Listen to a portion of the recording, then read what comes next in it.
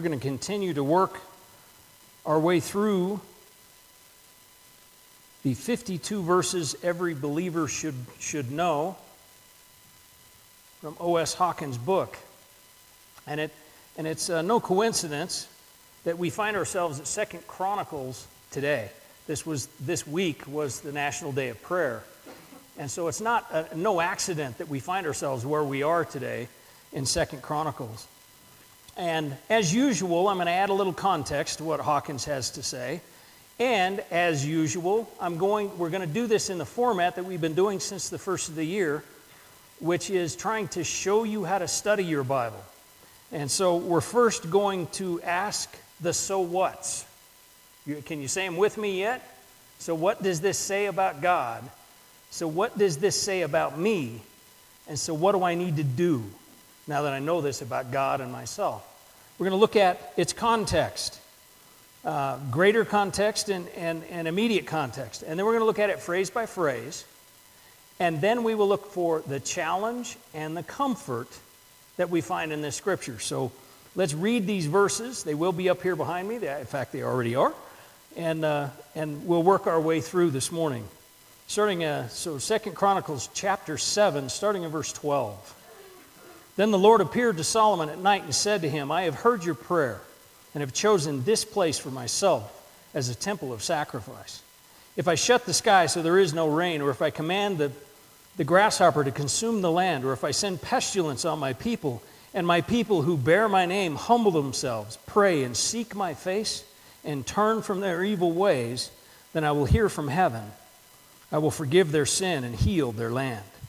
My eyes will now be open, and my ears attentive to prayer from this place. So think about the context here. First, I want to read you a little bit of 2 Chronicles chapter 6, because it bears into the story here, bears into the context here. Solomon is praying to God. As he's finishing the temple, he's praying, and he says, starting in verse 24 of chapter 6, if your people Israel are defeated before an enemy, because they've sinned against you, and they return to you and praise your name, and they pray and plead for mercy before you in this temple, may you hear in heaven and forgive the sin of your people Israel. May you restore them to the land you gave them and their ancestors. When the skies are shut and there is no rain, because they've sinned against you, and they pray toward this place and praise your name, and they turn from their sins because you are afflicting them, may you hear in heaven and forgive the sin of your servants and your people Israel, so that you may teach them the good way that they should walk in. May you send rain on your land that you give your people for an inheritance.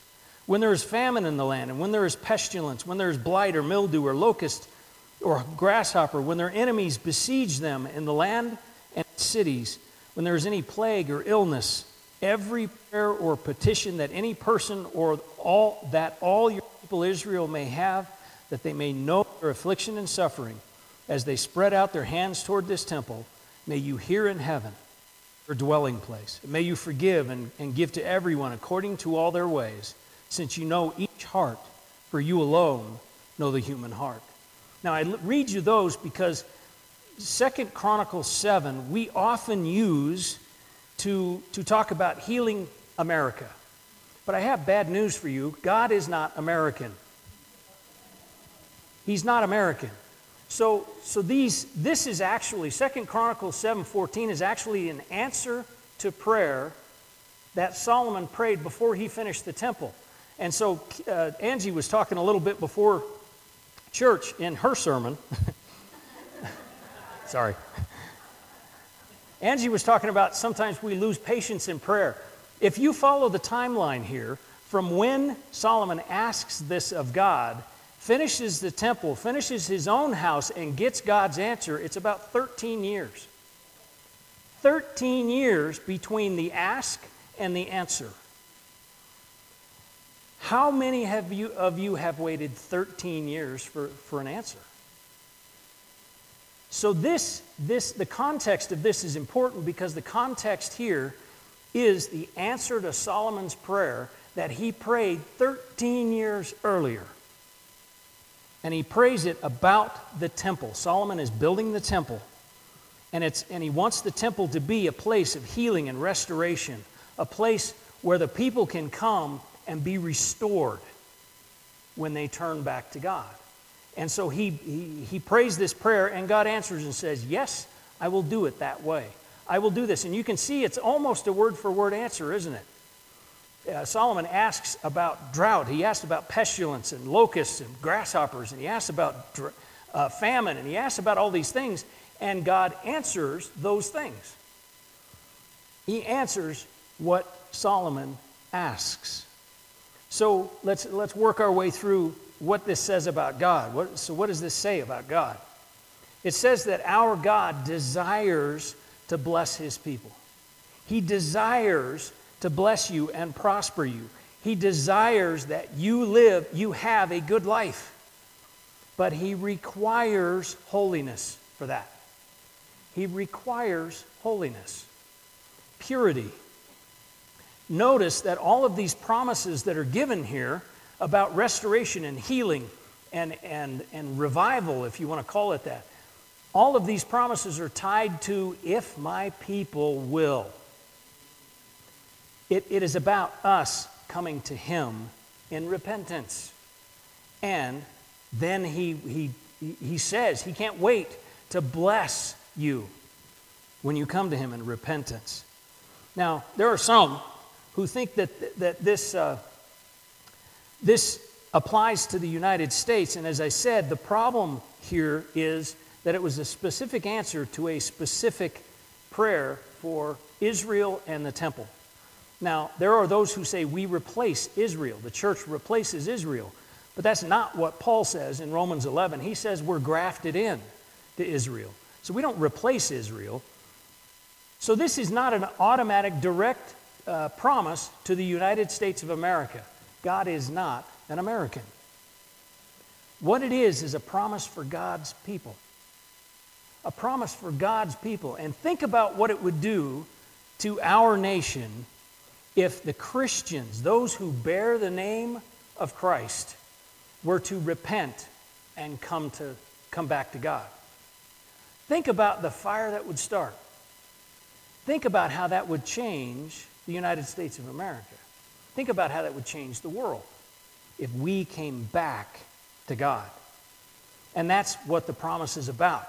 We can claim the promise that if we turn in repentance to God, we get the promises of this verse.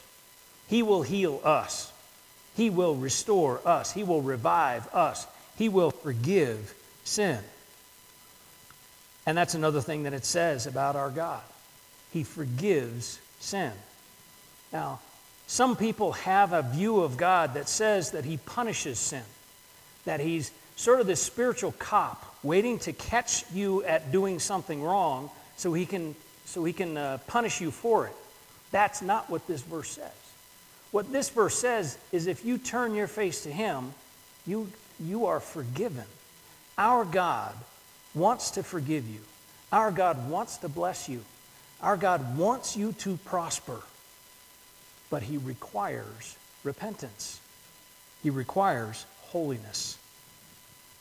So what does it say about us? It says we need to repent. It says we are the people of God. We. And notice that it doesn't say here that all of society's ills are blamed upon the unchurched. It doesn't say that the problems in our society are the ungodly. It says we got to come back to God. It says, 1 Peter says, 1 Peter 4, I think it is. Is it on there?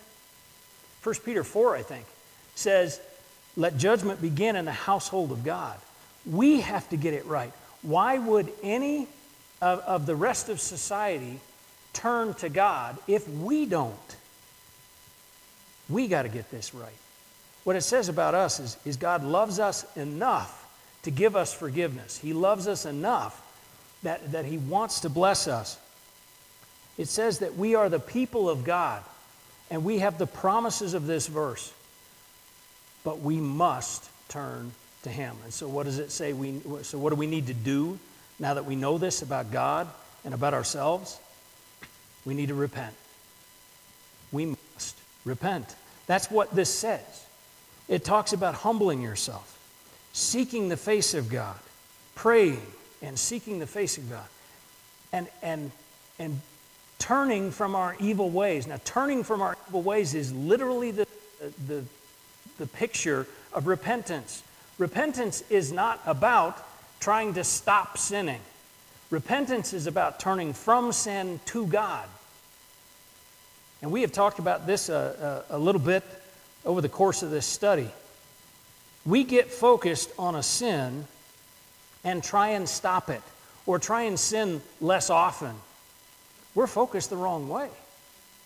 We need to focus on the power we have over sin. We need to focus on Christ. That's what repentance looks like, is turning from sin to God. And that's what this verse calls us to do. Repent. So let's look at this kind of phrase by phrase. And my people who bear my name. Again, notice that it doesn't talk about the rest of those in society. We can't blame all of the ills of our society on the ungodly. This verse says we need to get it right. That judgment needs to begin in the household of God. We need to get this right. We need to be changed so that our society is changed. I said already, this is not really a promise that we can claim for the United States of America, but it is a promise we can claim for the Christians in the United States of America. And think of how it would change our country if we were to repent and turn to God. If we were to get on fire, if we were to be revived and restored and healed. Think of what it would do to our society. We can't expect the ungodly to change if we're unchanged. We must be changed. We are the people of God. Next one says humble themselves. The next phrase, humble themselves. We are a proud, stiff-necked people, aren't we? We have a very, maybe it's just the American West. I've never really spent any time east of the Mississippi, or the Missouri actually. But maybe maybe it's just the American West. But we have this idea of self-sufficiency. We have this idea that we can do it, and so we take that into our spirituality. We take that into God and say, "Well, I'll get it this far, and then I'll call on God for it." That is not humbling yourself. Humbling yourself is recognizing, realizing that apart from Christ, we are hopeless and helpless. It's been said many times, being humble isn't about thinking less of yourself. It's thinking of yourself less. It's thinking of yourself less often. It's not false humility. Puts yourself down. True humility shows in your prayer life. It shows in your Bible study. It shows that you understand, apart from Christ, you are hopeless and helpless. That's humility. And we must humble ourselves. And then it says, pray and seek my face. Realize the context here. This is not a prayer that, the old joke about being an organ recital, praying for Sally's heart and Johnny's kidneys. And this is not bringing your prayer request. This is seeking the will of God. This is seeking God's will in prayer. And it's seeking His face. Now, I've said this before, but in the Middle East, the face is the most intimate part of the body. That's why married women cover it, so that only their husbands see it. It's the most intimate part. So when we seek the face of God, we are seeking intimacy with God. We want to be so intimately close to God that we feel His breath on our cheek. That's prayer and seeking His face. That is seeking God and His will for what comes next. Not making our own decisions and hoping He blesses them, but seeking His will and doing His will. And then and turn from our evil ways. As I said before, this is the very picture of repentance, turning from sin to God. We don't focus on sin. We don't focus on trying to stop sinning. We don't focus on trying to sin less often. We focus on Christ. He has set us free from sin. We focus on Him, and we have repented from the sin. Then I will hear from heaven, forgive their sin, and heal their land. Do you hear the promises here? Forgiveness, healing, restoration, revival. Healing our land is about us healing ourselves. Healing our country is about us, those who call themselves Christians, healing ourselves, restoring ourselves to God, repenting, turning from sin to God. So what's the comfort and the challenge of these verses? I think the comfort of this verse is God clearly desires to forgive us and heal us and restore us and revive us. That is His desire. That is His promise. Our God wants us to come to Him in repentance. He is not the God looking to punish you for what you have done. He is the God who is looking to forgive you and heal you and restore you when you come to Him in repentance. And the challenge? Repent. Repentance. It's not easy, but it's required. It's what God says He desires. It's what we must do. We must turn to Him.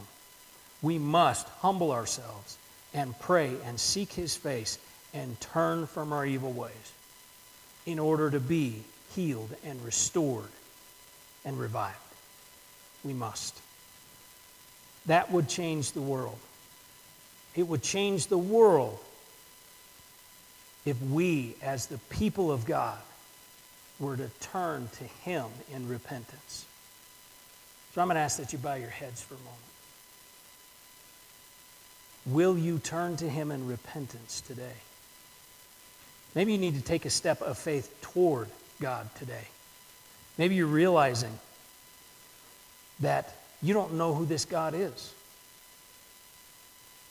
That you do see God as a punisher of sin, a spiritual cop waiting to catch you.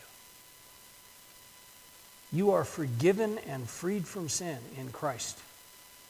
Forgiven and freed in Christ. And it's as simple as a prayer. You just simply follow along in your own words and say, God, I know that I have sin in my life. I've done things wrong. I've said things wrong. I've thought things wrong. And I know the Bible calls that sin. But I'm going to trust that Jesus died on the cross to pay my price, to pay for my sin. And so I'm going to ask you to forgive me because of His finished work on the cross. And ask you to come into me and restore me and heal me and revive me. If you prayed that prayer for the first time today, you need to let somebody know. Come and let me know. Let one of our deacons know. Elbow your neighbor and let them know. Let somebody know. Maybe this morning you realize you know Christ, but you live your life, not the life He's given you. Will you take this time right here to repent, to turn from your ways to God's ways?